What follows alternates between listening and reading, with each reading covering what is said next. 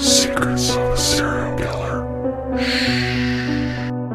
What is up, everybody? Welcome back to Secrets of a Serial Killer. I'm your host, Nick Adams.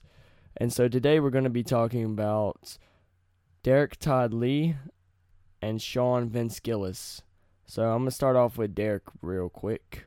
So let's get right into it, shall we? So Derrick Todd Lee was born November 5th, 1968 in St. Francisville. I don't know who came up with that name. Kind of dumb. Which is 30 miles away from Baton Rouge, Louisiana. Which, you know, if y'all listen to NBA Youngboy or Boosie Badass, you probably know a little bit about Baton Rouge. The whole Lee family lived in mobile homes on Blackmore Road, which is also called Lee's Quarters. He spent most of his time outside with other members of his family, playing basketball and going fishing. But something changed inside of him, and his female cousins actually noticed it first. It felt like someone was watching them undress from the dark. Rumors started to spread that 9-year-old Dereck was peeping on his own cousins. Every night he stood outside, still as a statue, and would stare. They thought maybe he's just sexually curious. His cousins nor others in his family didn't really make a fuss about it at all. November 8th, 1981, 3 days after his 13th birthday, the police actually arrested him for stealing from a local candy store. "You want some candy, boy? I also got popsicles in my cellar." Oh my goodness. This was his first offense, so he got probation. He liked peeping on his cousins, but burglary was a whole different thrill. At the age of 16, he developed a temper. Must be nice, I developed mine a lot earlier than that. In 1984, he attacked another boy with a knife, and he was swinging it like he was trying to kill the boy, but the second-degree murder charge was actually dropped. He was slowly progressing from a peeping Tom, thief, burglar, to attempted murderer. So 17-year-old Dereck went around the neighborhood peeping into homes. He dropped out of school, and he saw homework and class as a huge distraction. So he had more time to watch his cousins undress from the darkness. Wow, that's just such a good reason to leave school. But eventually it wasn't doing anything for him, so he started wandering outside of Lee's quarters to see who else was out there for him. He perfected his method. Mostly, he would see a girl walk into school or walk into a store, and then he would follow her and find where she lived, which was not hard to find because Francisville is tiny, and then he would settle behind a bush or a tree and watch through the open window. He'd watch a woman for weeks at a time, probably hours on end as well. He thought peeping didn't hurt anyone, but not like his family. These girls would actually complain about some boy staring at them through their windows. These families would actually go as far as calling the cops. So in 1986, a woman noticed 18-year-old Dereck staring at her through the bedroom window. She told her brother, and he called the police, and they swiftly tracked Dereck down. All they did was let him off with a warning. In the eyes of law enforcement, if no one was hurt, then the crime couldn't be that terrible, right? No. In 1987, he found a job as a pipe fitter in a town nearby called Zachary. He also fell in love with Jackie Sims. She was kind, sweet, and good to Dereck. But in 1988, they got married, and in 1992, they had a son and daughter together. Seems like Dereck's life was so on track and going well for him. But Dereck went out all the time, leaving Jackie alone with the 2 kids.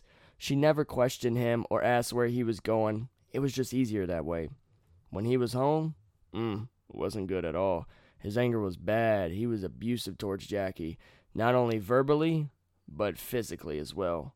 On one occasion, she actually filed a restraining order against her husband, but she didn't maintain it long, but a few months. And then it was just not really nothing after that, honestly. When he went out, he could do whatever he wanted. Jackie enjoyed the long periods of time alone and away from him. Some nights he would meet up with his cousins at a local bar. Other nights he would go back to being a peeking Tom. He did have an affair with a woman named Cassandra, and she would meet up with him and his cousins at the bar for drinks. He thought he had a seductive control over all the women he came across. Oh, he's God's gift to women, y'all! Dereck eventually stumbled across Zachary, which is a small town for single mothers or small families that are just in a nice suburban area. Some actually think that Dereck killed 41-year-old Connie Lynn Warner, and that she was actually his first murder, but it was never proven. She had dark eyes, dark hair, and fair skin. For y'all that don't know what that means, She is a white girl that's brunette with brown eyes. You're welcome. She was a single mother living with her daughter Tracy. We have no idea how old Tracy is, but she's probably maybe late teens, early 20s by the way she talks about her daughter. They lived there for 4 years without any issues, and then Dereck one day spotted her.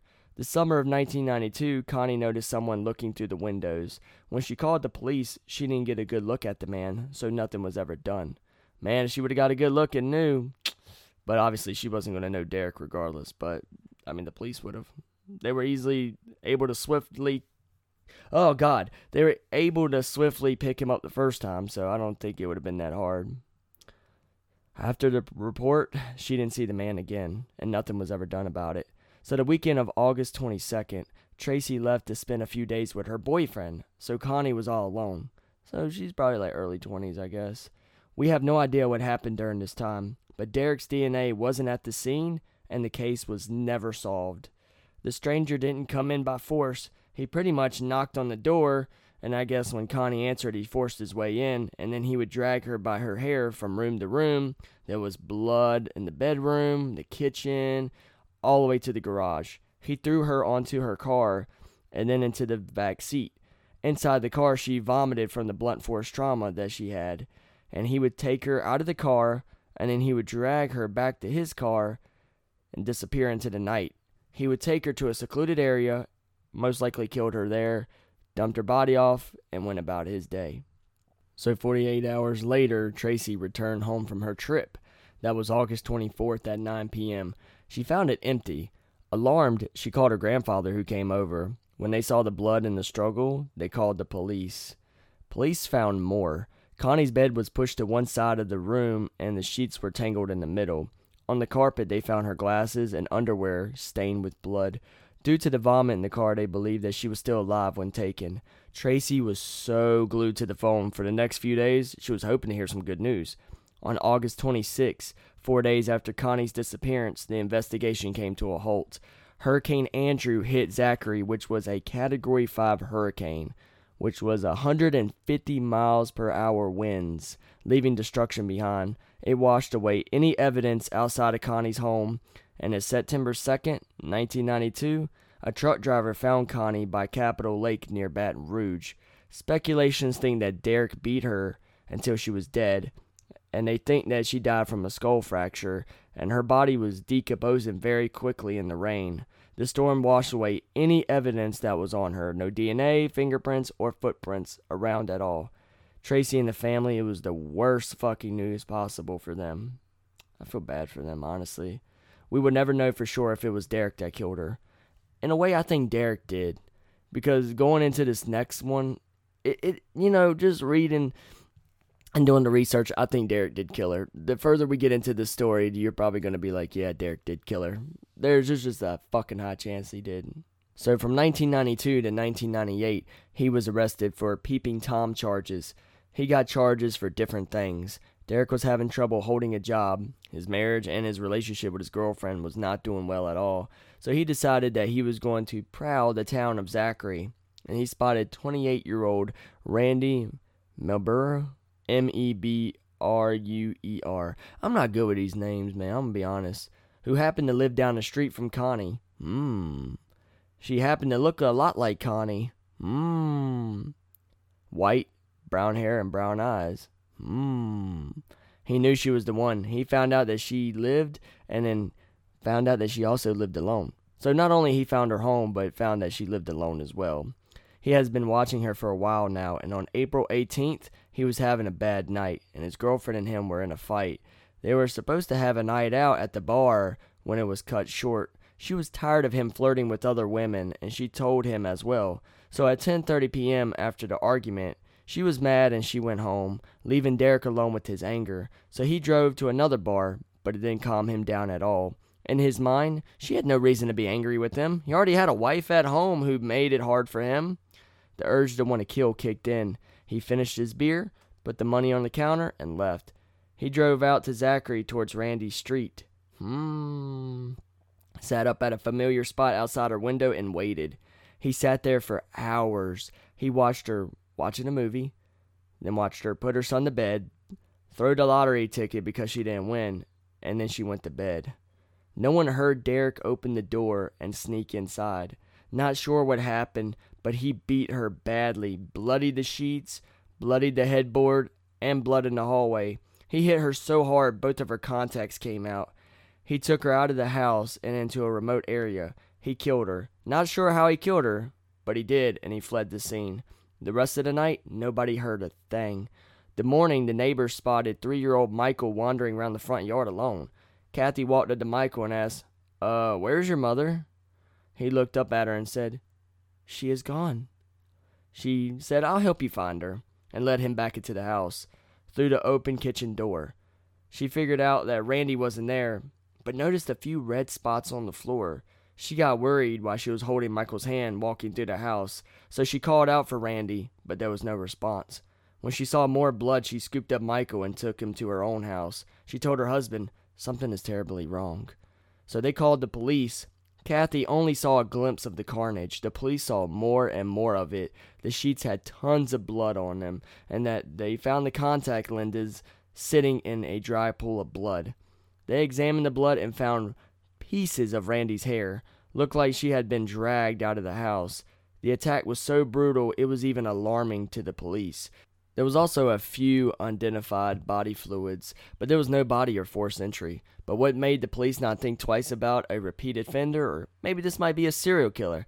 Nah, it's Randy's ex-husband. He's acting really suspicious. Michael Sr. didn't have a good relationship with Randy at all, and 3 days after her death, he tried to cash in on her life insurance, and they saw this as a clear reason to suspect him. They went through his phone calls, everything, looking for evidence they could use against him. But the police hit a dead end. I bet Sean Gillis likes that joke. Y'all find out later. Dereck killed one woman in Zachary already and may be responsible for another. 2 detectives, David McDavid, stupid-ass name, and Danny Nixon, they believe that Dereck was responsible for the murders. There you go. You got your guy. Go get him. With the record of anger and peeping Tom charges, he could easily be the suspect. Look, you guys already got him. Go get the man. But they had no proof. Damn. Dereck had no idea that they were keeping an eye on him, but he went back to his hometown of Francisville, still stupid name. He spotted 36-year-old Colette Walker, so on June 1st of 1999, Dereck approached Colette after she pulled up to her apartment. He decided to block her path as she was walking towards it, and he came on very strong. He asked a lot of questions like, do you have a boyfriend? Can you give me a ride sometime? Hey, you want to go out and get some drinks? She turned him down and asked him to get out of the way, and he stepped back and let her pass. 2 days later, he was watching her park her car. Same thing he did 2 days earlier, but this time he didn't approach her.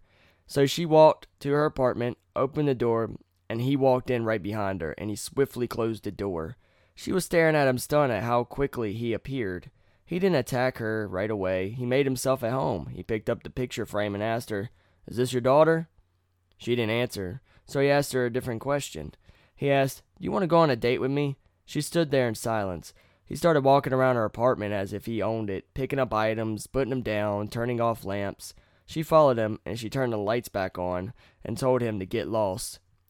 "I'm not going on a date with you." He wasn't backing down. He simply asked her, "Why not?" She tried to be patient with Dereck and keep him calm. You're a stranger, and I don't trust you." She even reasoned why he could be maybe some crazed killer. His response was, "If that was the case, I'd rape you right now and no one would know." Colette told him to leave. Dereck wrote his name on a piece of paper and walked out of the apartment. A few days later, she reported him to the police. I don't know why you waited a few days later. That made no sense.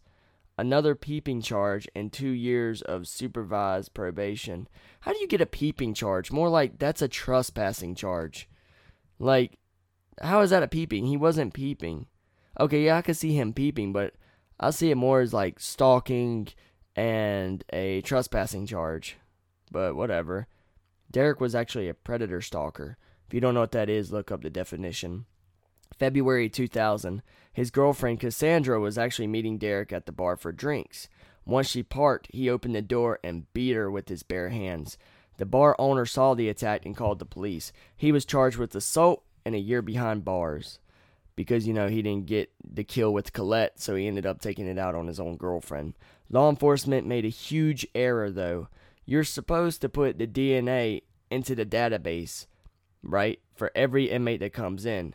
But DNA testing was so expensive for that moment, and for the town like Francisville, they're really small and they ain't got money like that. So the law wasn't enforced there. So his DNA wasn't logged into the database, but he didn't know that. He kept his head down and served out his sentence. It took him some time to get back to civilized life. He decided not to go back to Francisville or go visit Colette. Well, 34 miles away was LSU. So in September of 2001, all the students were roaming the streets. Dereck joined, looking for someone new. He found his way to Stanford Avenue. All bunch of women were around, and one of them was Gina Wilson Green. He found out where she lived and watched her through the window. She had no clue he was there. On September 23rd, he tried to go inside by grabbing the doorknob and turning it. And the moment he opened, he backed up. Alarm went off. He ran back into the darkness and stood there very still. Gina wandered into the house, looking for signs of an intruder. You know, just walking around your house like, who's in my house, bitch?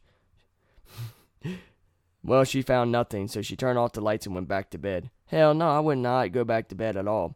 He waited a few more hours before trying again. He tried again, but with more of a direct approach. He most likely knocked on the door and attacked Gina when she answered. He beat her with his fists and tore her clothes. He chased her to the bedroom and sexually assaulted her, then strangled her to death. He put a sheet over her body and walked out the back door. One of Gina's co-workers found her body and called the police. They wandered through the house looking for clues to explain what happened. He decided to lay low for a few months so that the police wouldn't catch up to him. The two detectives followed the new killing with a grim conviction. They still think that Dereck was responsible for the two murders in their town. They were trying to get evidence to tie him to the third one as well. It was close to where Dereck worked, but they couldn't really do anything with that information. All they could do is just sit back and wait. The Baton Rouge police, they didn't share their suspicions. They think Gina was a standalone crime. As the 2002 began, they weren't suspicious of Dereck at all. Stanford Avenue was a hot spot right now, so Dereck found a new job that was outside of Baton Rouge, and the job helped his stability. The salary helped him support himself, his family, and even his girlfriend. He drove down I-1, which was just marshlands and birds, but there was a trailer park off to the side of the highway. It was a little place called Addis. That's where he spotted 21-year-old Geraldine DeSoto, stupid name, stalking from a distance, moving in closer over time, watching from the window, getting familiar with the evening routine. That's not creepy at all. So on January 11, 2002, his job laid him off. It hit him hard, and his stress levels were going through the roof. He picked up his final paycheck and then drove fiercely down the highway. It was in the middle of the day, but he couldn't wait until nightfall. It's kind of ballsy of you. It shows you that he was getting really confident in himself and his killings. When he got there, he pulled off and parked. He went right up to the front door and knocked. She answered, and he asked if he could borrow her phone so he could make a call. She let him in and happily to help him. He didn't seem dangerous to her at all. Bad move. And the fact is, like, he's knocking on these people's doors and nobody's fucking seeing him or hearing any noise, especially in a trailer park. That makes no sense, but okay. So she handed him the phone, and with one movement, he hit her with it. She fell back stunned and ran to the bedroom. Her husband kept the shotgun there, and hopefully it was loaded. When she got to the back of the bedroom, there was no ammo. Wow. That's not good at all. He caught up with her and he ripped the weapon right out of her hands and he tossed it aside while she clawed at him, fighting for her life. She escaped and ran to the back door, but Dereck pulled out a knife and stabbed her 7 times.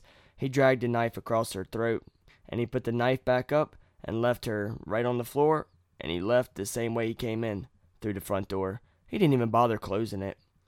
Darren, her husband, found her body and called 911. Darren became a person of interest, but he had an alibi. Months of digging, and they had to accept that they had the wrong man. He carried on with his life and landed another job, talking about Dereck, but then he got fired again. Some time has passed, so he paid Stanford Avenue another visit, and he noticed a different woman who lived down the street from Gina. He had his sights on 22-year-old Charlotte Marie Pace. She was an LSU graduate. He never forgot about her. She was on high alert after hearing about Gina, who lived 3 doors down from her. He watched her outside of her apartment for a long time. He even knew when she moved out which street she moved onto, which was a townhouse on Swallow Avenue. She never noticed him. So on May 31st, 2002, he drove to the street in the middle of the day. He went up to Charlotte's front door and knocked. When she answered, he asked if he could use her phone. She handed it to him and he struck her on the head with it. As she stumbled back, he entered, raising his hand for another strike. She got up and ran to the back door. He followed by pulling out a flathead screwdriver. He called up and started slashing her with the tool. He chased her into the bedroom while he not only raped her there, but continued to stab her. She died. She was stabbed 83 times. I wonder why she wasn't able to get out the back door. Like, did she open it and then, he kick it or something and it kicked it closed? I have no idea. But it seems like everybody's making the mistake of running to the bedroom. The only person who didn't make that mistake was the lady with the shotgun in the bedroom. But for some reason, I don't know why she didn't close the door. That's what I was just thinking about. When she was going in there to get the shotgun, why didn't she just close the door and lock it? Or at least close the door for a couple seconds. I don't know. I wasn't there and I don't know how her house is set up. So he left at the front door. Her roommate came home and found her a few hours later. She called the police and they took whatever evidence they could find, blood, clothing, and semen sample. LSU was in shock and fear. 2 victims in 5 months that once used to live on the same road? Hell yeah, I'd be scared too. The analysis found that the blood from each crime scene was a match. We're getting somewhere. But since Francisville dropped the ball and made that mistake when they arrested him, his name didn't show up. If they would have actually swabbed him and put his name in a database instead of worrying about how expensive it was, they would have caught their guy right now. God. Stupid, man. Stupid. So in July of 2002, he made his sights on a new target, Pamela Killimore, who was 44 years old. She was actually older than his last few victims, but she fit the description of that woman that he liked. Watching from her window, he realized that it's go time. So July 12th, 2002, he watched her drive up to her building and got out and went into her apartment. He approached the back door of her unit, and he couldn't believe his luck. The keys were still in the door. He walked in looking around for her, and Dereck heard bathwater, and he went towards it, and he opened the door, and he stared down at her in the tub. He pulled her out of the tub and struck her with his fist. Dragging her, she scratched and fought back while drawing blood on his arms. He hits... And he didn't just keep... he just kept hitting her until she was, losing consciousness. And he picked her up and he put her in the passenger seat of his truck. And he drove an hour before getting off an exit and going under a bridge. He dragged her out, raped her, slit her throat, and she died there. So he covered up with leaves and then drove away. So July 16, 2002, just 4 days later, the police found her, taking blood samples from her house, sending them for forensic testing. The blood matched the same blood from Dereck's last 2 victims. They realized that they had a serial killer on their hands, and they nicknamed him the Baton Rouge serial killer. Everyone was in a panic. Killing was random. No woman was safe. Dereck didn't even know who he was even going to kill next. In August, they formed a task force to investigate the slayings, and the 2 detectives from Zachary joined and they voiced their opinion. They said that it was Derrick Todd Lee. The other police weren't having it, and they were like, yeah, he has a history of domestic violence and peeping, but it's not for him to be, a killer. It has to be a white man. So they got an FBI profiler, and it came back a strong, impulsive male from the age of 25 to 35, but it didn't specify the race, so they continued to look for a white man. They probably believed that serial killers only kill in their own race as well. Because, yes, 95% of serial killers are white, and they do kill within their own race, like Ted Bundy did, John Wayne Gacy, many, many more, right? But that's not always the case. So, over the years, they asked 1,000 men to send in DNA samples. None were a match. So they released a warning to the women to be careful. Yeah, that's going to help anything. Dereck ended up in Lafayette, which is 55 miles away. I might be saying that not wrong. So we have Tarnisha Colomb. I don't know how to say her name. So on November 21st, 2002, she was sitting outside in the cemetery at her mother's grave outside of Lafayette. He probably spoke to her and then snapped somehow and tossed her into his truck. He pulled up on a street with abandoned buildings and woods, which is a perfect spot for him. He got out and drug her into the woods, and he started beating and sexually assaulting her. Then he killed her. 3 days later, a hunter that was walking through found her. The police were confused. They thought serial killers don't kill outside of their own race. This time was different. Actually, he's been killing outside of his own race. This is the first time he's actually killed within his own race.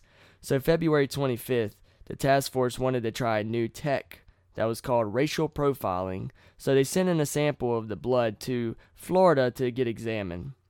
So waiting for the results, Dereck attacked again. He assaulted and raped a LSU employee, Carrie Lynn Yonder, then killed her underneath the same bridge where he left Pamela from the previous summer. A few days later, when they found the locals looking at the task force for answers like, "Hey, dumbasses, like, we're scared. What are you going to do? Can you save us?" But the task force was like, "I don't know." Nothing came up. So March 7th, the task force heard back from the lab. 85% African American and 15% Native American. The Zachary detectives, they've been waiting for this moment. They gathered evidence as much as they can find against Dereck. This one guy, he actually studied his file for 2 months and found a pattern. We're talking about Nixon, one of the detectives. The killings happened around when he got fired or had financial troubles. Oh, that was smart of him to figure that pattern out. Or not at home, so he had no alibis at all. So on May 5th, 2003, Danny got permission, which is Danny Nixon, to take a DNA sample from Dereck. Dereck sat calmly as they swabbed. He thanked them for their time and watched them leave. Nixon ran off quickly, but Dereck wasn't waiting around for the results.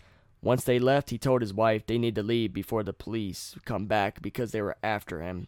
She believed he was innocent, so they came up with the plan. She takes the kids to her aunt's house in Detroit while he flees to Atlanta. Like Detroit's supposed to be safe at all. They save up enough money, and then he'll join her. Time was on their side, though, because DNA tests, it took weeks, man. It took weeks. I don't know about now. It probably won't take as long, but it took weeks. The day after the swab, he was gone. He found a low-paying job at Atlanta hotel, and on May 25th, the results came back in. His DNA was a match, so 2 officers went to his house to arrest him, but he was already gone. They shared their information with the public and even hit national television. Jackie watched in horror as her husband's face and name crossed the TV. His years of late-night disappearances made sense now. A day after that, she spoke to the police. They moved quickly. They showed his picture to anyone and everyone in the area, and at 9 p.m. the same day, they got an anonymous tip. He was in the parking lot at a tire shop. They had him surrounded and he didn't even resist. He was silent. They tried to interrogate him, but he wasn't having it. He was remorseful, and when they asked him why he was remorseful and why he wanted to be put to death, he never admitted what he was sorry about. While in jail, more murders were linked due to his DNA. He went to trial for Charlotte Pace and DeSoto, and he was found guilty, and he got life in prison. But due to the Charlotte killing, he got the lethal injection. But sadly, he never got the lethal injection. Because of January 21st, 2004, he died of heart disease in prison at the hospital at the age of 47. So, yeah, he pretty much died anyways, because that's the problem with death row, is that you might be on death row for many, many years before they kill you. So pretty much death row is kind of like life in prison. The only difference is, they're going to eventually kill you, but life in prison, you're just eventually just going to die yourself. So it's pretty much kind of the same thing. It's not like back in like the 1800s or the early 1900s or whatever, where they're just like, oh, we will kill you immediately right now. Like, we won't even think twice about it. We will hang you in front of everybody. But times have really changed since then. So enough about that. Let's get into our next killer, shall we? Sean Vince Gillis. So Sean was born June 24th, 1962. A year later, Sean was sleeping in his crib when his dad came in yelling and wielding a gun in his hand. For some reason, he was mad at Sean's mom, Yvonne. When he didn't feel like he was getting the point across, he jammed the gun into Sean's temple. She sprinted to the doorway, wide-eyed in terror. He threatened to shoot her and the boy as well. Wow, what a great dad. She rushed him and wrestled the gun out of his hand, and thankfully it didn't go off. She grabbed the gun, raced to the bathroom, locked herself in, put the gun in her pocket, and climbed out the window. She went to a neighbor's house to call Norman's father, but when she left, her son behind with his dad, which wasn't a good idea. Not sure what happened to Sean during that period of time, but it probably wasn't good. Norman Sr. came over and he took his son out of the house and let Yvonne back in. She grabbed Sean and promised him everything was going to be all right. Norman didn't come back. Yvonne raised the kid on her own, relying on her job. It was a good job, but not a great job. Money was tight, and Norman couldn't always pay child support. Sometimes she would take him to work and show him around, or at home, she'd be reading him some of her classic literature. When Sean was 10, his mom bought a house on Tree Line Bergen Avenue. She did everything for the boy. She never dated or married as Sean was growing up, and she called him the Blue-Eyed Angel. They only had each other. You know, Yvonne was the only woman in Sean's life, and Sean was the only man that was in Yvonne's life. His teachers thought he was average, but his mom thought he was a genius. Their relationship almost kind of felt like it was codependent. He eventually got himself 2 friends, John Green and John Ross's. One neighbor recalled Sean as creepy, but not sure why, but her daughter would avoid him at all costs. He got addicted to watching Star Trek, and he loved the character Mr. Spock. Ugh, I'm a Star Wars guy.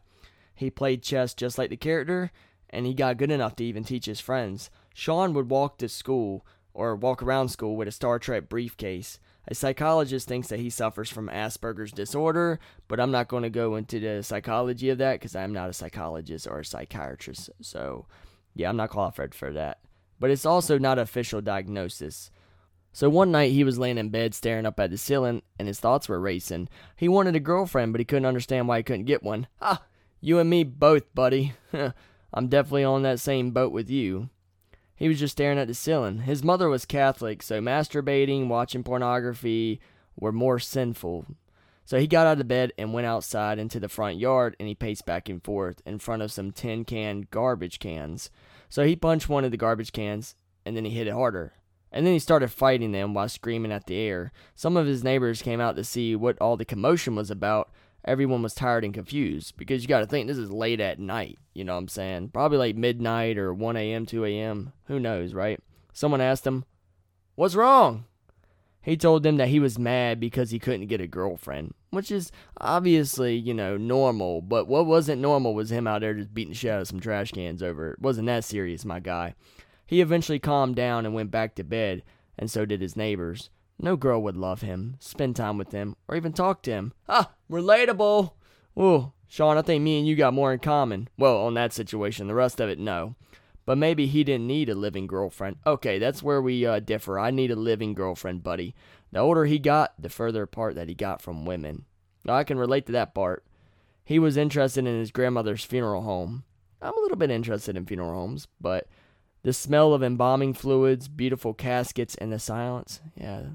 It might have aroused a mix of weird feelings. He came across the bodies in the casket. They were like life-size dolls just waiting for Sean to play with. His imagination ran wild. He slept in the empty caskets. He held the cold hands. He poked the skin. Sometimes he would even fondle their bodies. They were like non-resisting female partners. Oh, God.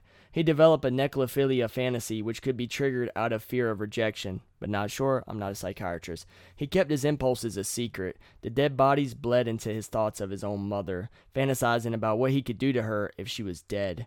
Be his own life-size Barbie. He didn't tell his thoughts to anyone, including his 2 friends nor his mother. He continued on with his life. He would go to the mall with friends, talk about girls, and watch TV. They eventually started drinking and smoking pot together. Sean liked it a little bit more than his friends. He would drive them to private properties for the thrill of trespassing. In 1979, Sean's senior year, his grandfather died. His father was coming home for the funeral. He hasn't been in town for 16 years, and he's been institutionalized 19 times. He was diagnosed with 7 different mental conditions. Good God, man. And survived a few suicide attempts. Wow. Once he got there, Sean and him decided to spend some time together. A little awkward at first, but he came back more often, and the two formed a relationship. A year later, when he graduated, he could see both of his parents in the audience cheering him on at the same time. But, good things don't always last long. He was at home resting when he got a call that his father was in the hospital from a hallucinogenic episode from out drinking. "Nothing to worry about, son. I might just be here for a while." He asked if he could retrieve his stuff from his hotel at the French Quarter of New Orleans. He went and he came across some pornography photos of men.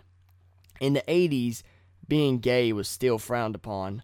Also, Sean was Catholic, so that probably made him feel like, hey, this is sin. So it made him resent him more, due to not only gay being frowned upon at the time, but his religious views. It probably made him resent his father more. So he retrieved his stuff, and he never wanted to see his father again. And he started to backslide. He went back to his old ways. Later that year, he got arrested for trespassing. He didn't really do much with his life. He didn't even move out of his mother's house or anything. He took some computer classes, but didn't do anything with them. Throughout his 20s, he worked unskilled jobs, smoked pot, drank, obsessed over Star Trek. My 20s, yeah, it's kind of been like that, where I worked unskilled jobs, and that's about it. Not really smoking pot, drinking, or obsessed over Star Trek. I like Star Wars. Sean wasted 12 years of his life doing nothing. Hey, I only wasted like 5 years, and I freaking hate myself for it. My buddy, he wasted 2 years, and he hates himself for it. So now I feel better knowing that Sean wasted 12 years. So I feel a lot better. In 1992, his mother got a job in Atlanta and was moving out, leaving him behind. She told him that he could continue to stay in the house and that she'd pay the mortgage. Huh, must be nice. The mid-90s, he was introduced to the internet. He would watch porn often. His category was dead women, of course. I'm not surprised. So much better than his grandmother's funeral home. Oh, God. One night, he went to the next-door neighbor's house and peeked inside. He saw a young woman who lived there. Excited, he moved in for a closer look, and he got caught. Good job. You and Dereck really suck at fucking peeking Tom, and you know that, right? He ran back to his house, and the police came knocking at his door. Sean admitted to being in the backyard, but was looking for his cat. Yeah, okay. They were skeptical, but all they could do was arrest him for, some standing traffic violations. He was released a few hours later. He started blaming his mother for everything that was going wrong in his life, including the women part. So, in the middle of the night, he would get up, go to the front yard, and hit the trash cans and curse pretty much her name. He did that a lot. So, in March 1994, a friend brought 31-year-old Sean to a convenience store. The friend introduced him to a woman behind the counter named Terri. She was a tall, blonde, and attractive. No way she would fall for him. Honestly, I looked up Terry's pictures. She's not really that pretty at all. No disrespect, Terri, but you're not really that pretty. Even Sean looks a little bit better than her. I know, that's kind of messed up. Terri was going through a bad divorce and was looking for some fun. Well, Sean wasn't really her type when it came to looks, but they had a lot in common. They talked all night. A few days later, he asked her out, and she said yes. So March 20th, 1994, he went out on the prowl. He had no plan, but he circled the assisted living place that's across the street from Terry's work. Wow, congratulations, you're an idiot. He started peeking Tommen again. One curtain was open, and he spotted Ann Bryan. She kept a nice home. Photos of her kids and grandkids around her apartment, Bible on the table. He watched her carefully. She got out of her clothes and got into a hot bath. She sat there and was relaxing. Once she got out, she dried herself off, put her pink nightgown on, and headed to bed. He was aroused. It reminded him of his mother, but damaged like him. He circled to her front door and found it unlocked. Great. He let himself in, and he tiptoed to the bedroom, and he stood there and watched. He was watching her sleep for a while, and it made him happy. Yeah, you and Dereck really got a lot in common, don't you? She started to wash herself and relax. Once she got out, she dried herself off, put on her pink nightgown, and headed to bed. He was aroused. It reminded him of his mother, but damaged like him. He circled to the front door and found it unlocked. Great. He let himself in. He tiptoed to the bedroom, and he stood there and watched her. He was watching her sleep for a while, and it made him happy. Yeah, you and Dereck really got a lot in common. So at 3 a.m., he was ready. He made his way to the bed and accidentally woke her up. They locked eyes. He got on top of her and tore off her underwear, and she kicked. The kicking, the screaming, the close-up, all of it was terrifying to Sean. This was different. He never experienced this before. He pulled out a knife and he stabbed her many times. Eventually, the kicking and the screaming stopped. He cut her throat so deeply he nearly decapitated her head. All of this for him to play with. Total of 50 stabs, some at her face, breast, and genitals. He disemboweled her as well. He put her head on the floor and legs on the bed, and with her nightgown opened up, showing what he had done. He went home right after, acting like nothing ever happened. When staff members found her the next day, Sean wasn't even thought of as a suspect. The police were shocked. The motive was unclear. Bloody footprints and handprints, but they went nowhere. Man, if they would have had DNA testing and stuff and, all that, maybe they could have caught him. But times were different back then. All possible suspects were eliminated. Only a mile away from the crime scene, the suspect was chilling on the couch. On paper, he had no connection to her. Due to Sean being a loner, the police didn't even know who he was, let alone think that he even did the crime. In 1995, Terri moved into his home. Oh, it must be nice now. You have a girl. I don't even have one still, so fuck you, Sean. He didn't tell her about the murder or that he had dark, twisted fantasies. I wouldn't either. His mother didn't know about his violent impulses or necrophilia, so he kept the secrets away from Terri as well. So in 1995 to 1999, he didn't commit any crimes at all. Terri continued to work the graveyard shift at the Circle K while he wandered the north side of town where sex workers were at. He wanted someone small and easy to overpower. He took a job as a technician welding with copy machines, using zip ties to bundle up cables. He understood how useful these ties were and how they could pretty much do something. He imagined what a zip tie would be like if it was around a woman's neck. He tested his method on a wooden chair, and it worked, and he called it Objectify. Yeah, like that's supposed to work, my guy. Okay. Just because you put it around a chair, it's different from a neck. Practicing until ready. January 4th, 1999, while Terri was at work, he grabbed zip ties and a knife and got into his car, riding down North Street. He saw 29-year-old Catherine Hall. He was nervous, but he wanted it badly. He led down his window, held out a $20 bill. When she saw him holding the money, she didn't think twice. She needed the money for drugs. She had years of experience, so she knew which cars to get in and which ones not to get in. Well, that was false. She got in because she obviously thought, this guy doesn't look harmless at all. He probably ain't gonna do nothing. So he drove her to an empty field, playing music and talking. Once they got there, he paid her for oral sex. She agreed. Once done, he took out a zip tie and put it over her neck and pulled it. It didn't work, and she opened the door and ran screaming in the empty field. Panicked, he got out and he chased her and he tackled her to the ground. He beat her and stabbed her. He slit her throat, which killed her immediately. Dark and in the middle of nowhere. Nobody heard anything. He mutilated her body, paying special attention to her breast, abdominal, and genitals. He placed her in the passenger seat of his car and he went to an all-night car wash. At the car wash, he pulled her body out of the car and left it there on the ground while he took care of the stains. Once finished, he put her body back into the car and he drove around looking for a place to leave her body. God darn, my guy. Damn, he really didn't care. Shit. So he saw a dead-end street. As irony, he dumped her body off, naked, face down, and in the open, right in front of the dead-end sign. So y'all remember earlier when I said dead-end in the other story and I said Sean might like this joke? Now you understand. He went to go meet up with Terri. A hunter found her body. The police once again were stumped. They figured out the body was killed elsewhere. Placing the body at the sign, there was a sign as a joke. The investigation went cold. Then Terri wanted to have sex with Sean. He would say that he didn't like it and that he didn't want to do it. She accepted that answer. She was aware of his internet porn habits, and she assumed that that's where all his sexual energy was going. Not just any porn, necro-porn. She wasn't a fan of him being into internet porn. Reasons? They didn't have sex anymore. And she just wasn't a fan of him sharing it every time with her. She accepted it as who Sean was. For the most part, she didn't care. As long as Sean wasn't violent towards her. She had many encounters with abusive men. One time, she got into a bar fight with a biker to try to protect another woman. And then face to face, she was fighting for her life. Her and the other woman killed the biker. Police deemed it as self-defense.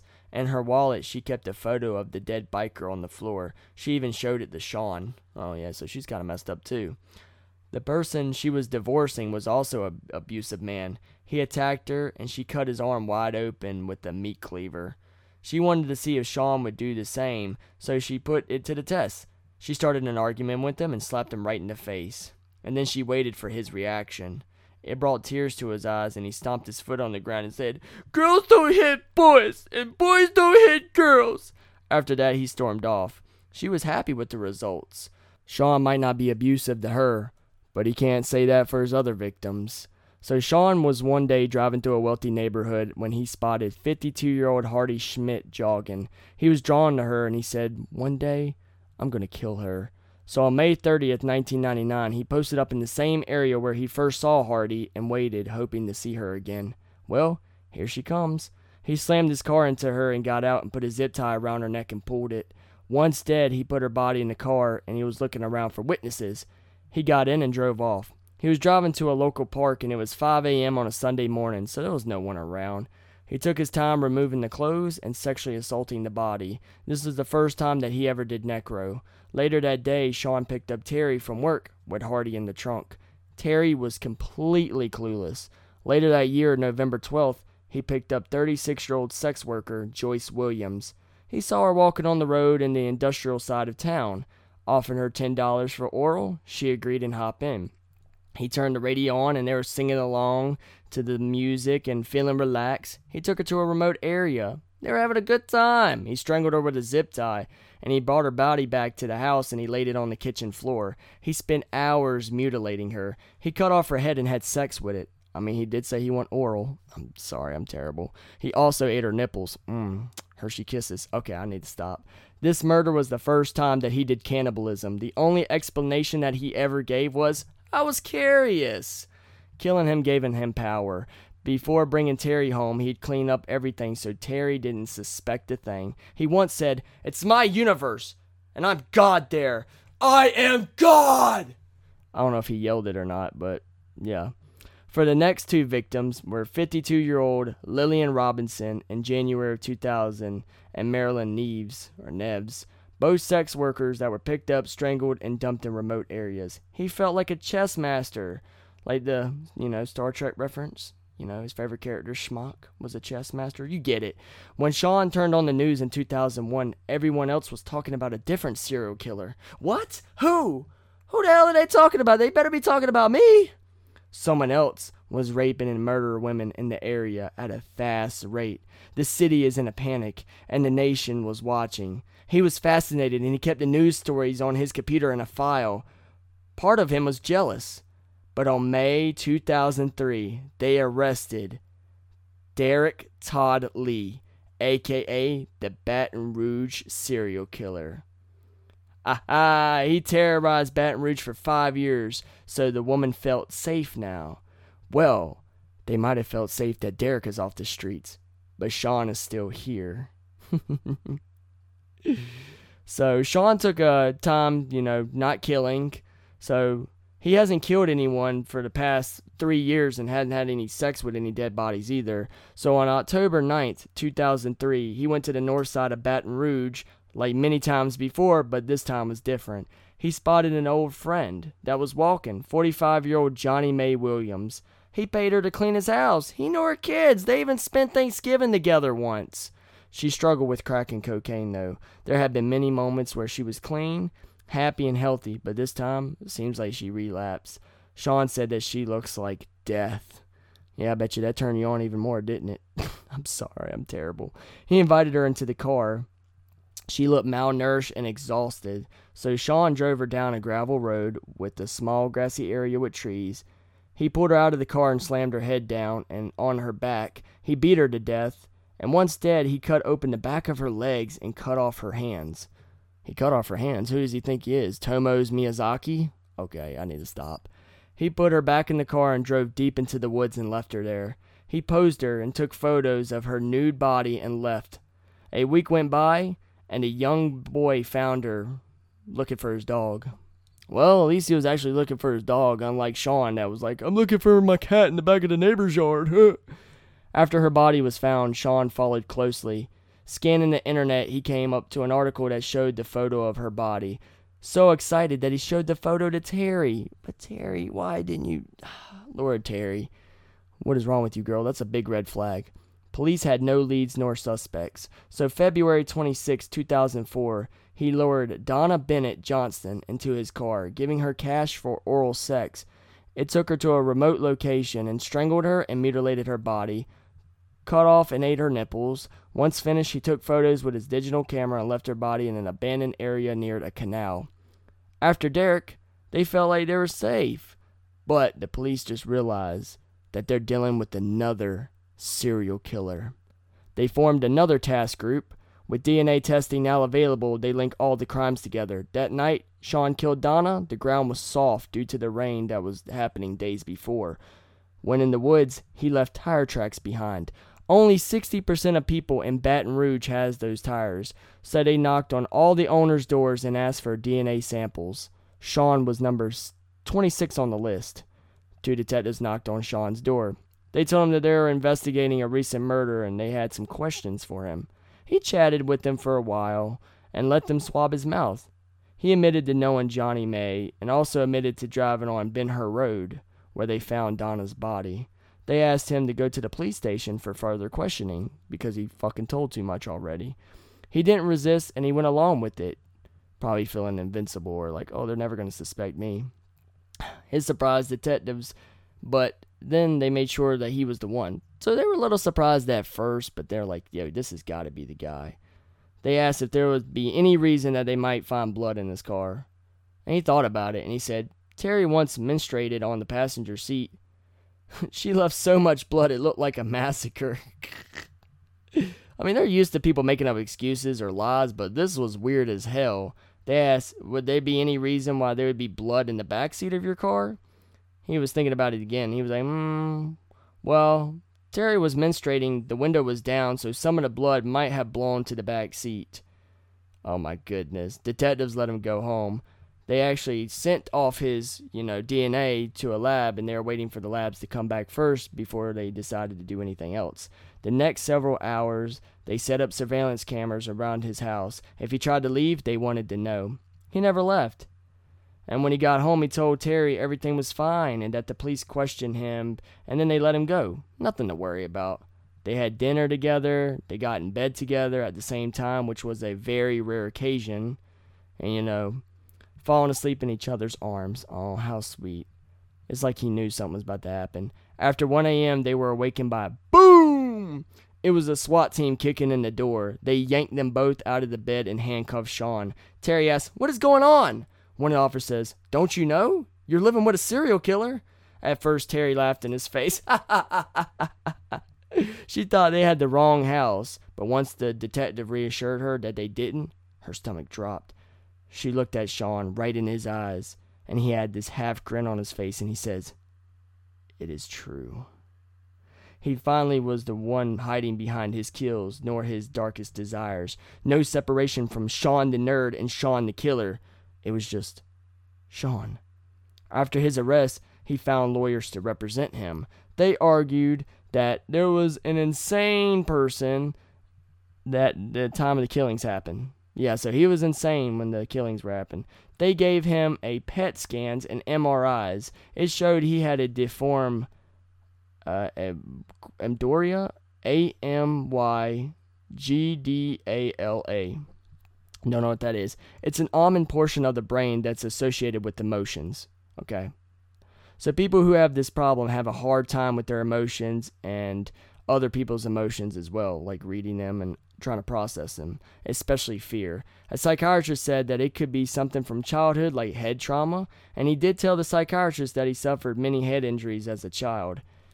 Did you suffer as many as Bobby Lee Long or Bobby Joe Long? God, that dude had a head injury every 5 seconds. No one can verify any of his claims. The prosecutions push back against his claims. They don't think that he's insane and that he should be held responsible for his actions. I agree. The jury found him guilty, and he was sentenced to life in prison for it. So here's some things about Sean. So the night that Sean got arrested, instead of being on his computer like he always is and Terry's watching TV, he decided to join her and instead. So for the most part, Terri was saying that he's always on his computer every night and that I'm just sitting there watching TV. So when he came over there and sat and started watching TV with her for the first time, she asked him, what did you do? He said, "I want to spend time with my honey bun." And they ate popcorn together and watched TV. "Something must be wrong. You never go to bed the same time as I do," she said. "Nope, just want to spend time with you." So he knew something was about to happen. The detectives sat listening to Gillis proudly describe the grotesque details of each of the murders. At times he would laugh and joke as he described how he cut off the arm of one of his victims and consumed the flesh of another, raped the corpses of others, and masturbated with the severed body parts of his victims. Oh, that's kind of gross, y'all. After Gillis was arrested, they searched his home and turned up 45 digital images on his computers of the mutilated body of Donna Johnston. During that time that Gillis remained in jail awaiting his trial, he exchanged letters with Tommy Perida, a friend of the victim, Donna Johnston. In the letters, he described the murder of her friend, and for the first time even shown a glimpse of remorse. He wrote, and I quote, "She was so drunk, it only took about a minute and a half to scub to unconsciousness, and then death. Honestly, her last words were, 'I can't breathe.' I still puzzle over the post-mortem dismemberment and cutting. There must be something deep in my subconscious that really needs that kind of macabre action." So the lady actually died of AIDS not long after receiving the letters, but she did, however, have the opportunity before dying to give all the letters to the police. They're trying to also charge him with Lillian Robinson's murder. Alright, so I try to keep it a secret, you guys, because this guy, Sean, is actually called the other Baton Rouge killer. See, I was going to do his story first and then do Dereck's, but then I'm like, well, this one seems like it ties in better if I do Dereck first. So Dereck wasn't just killing in Baton Rouge. Like I said, he also killed in Zachary, and I think he killed in that other area too. You know, but this guy strictly was Baton Rouge. But there was times where it said Baton Rouge, like his father coming home. He hasn't been in Baton Rouge for 16 years. That's why I said in town. Because I wanted to be a surprise, you know. That's why I didn't say their nicknames in the beginning, you know, because I thought it would be interesting to be like, oh, you know, this ties into this. And I thought it'd be shocking to be like tell Dereck's story and then be like, but while Sean was killing, there was another serial killer. Who? It made, you know, the town shake and, you know, it made national news.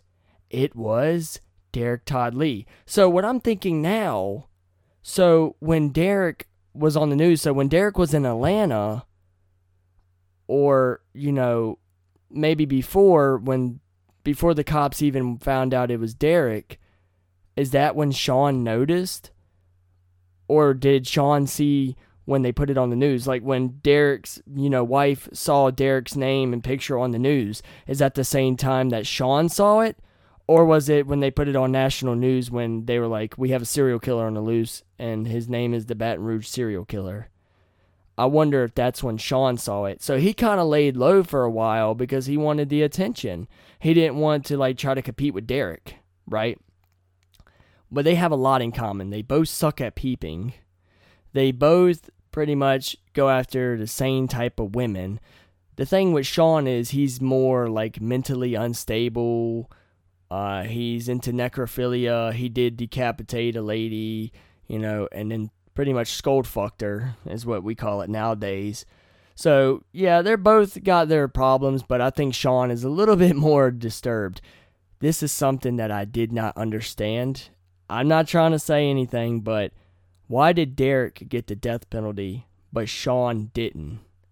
Yes, Dereck might have stabbed Charlotte like 83 times with a screwdriver, but Sean's over here like decapitating a lady's head and like skull fucking it.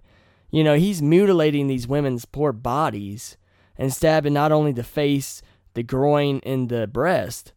Like, he's just like cutting everything. So why didn't he get the death penalty? Also, he's doing necrophilia. You know what I'm saying? Like, there's a lot more with Sean than it is with Dereck. I mean, they both deserve the death penalty, don't get me wrong, but it's just weird how Sean didn't get it. And he was killing around the same time Dereck was. Maybe a little bit before. I don't want to say it's because he's white and Dereck's black. I don't want to say that because I don't want it to make it a race thing. But I do think it's kind of weird that Sean didn't get it, but Dereck did. You know what I'm saying? Like, Dereck only got, like, petty crimes. Sean's over here, you know, a little bit different. Like, it just seemed a little odd to me.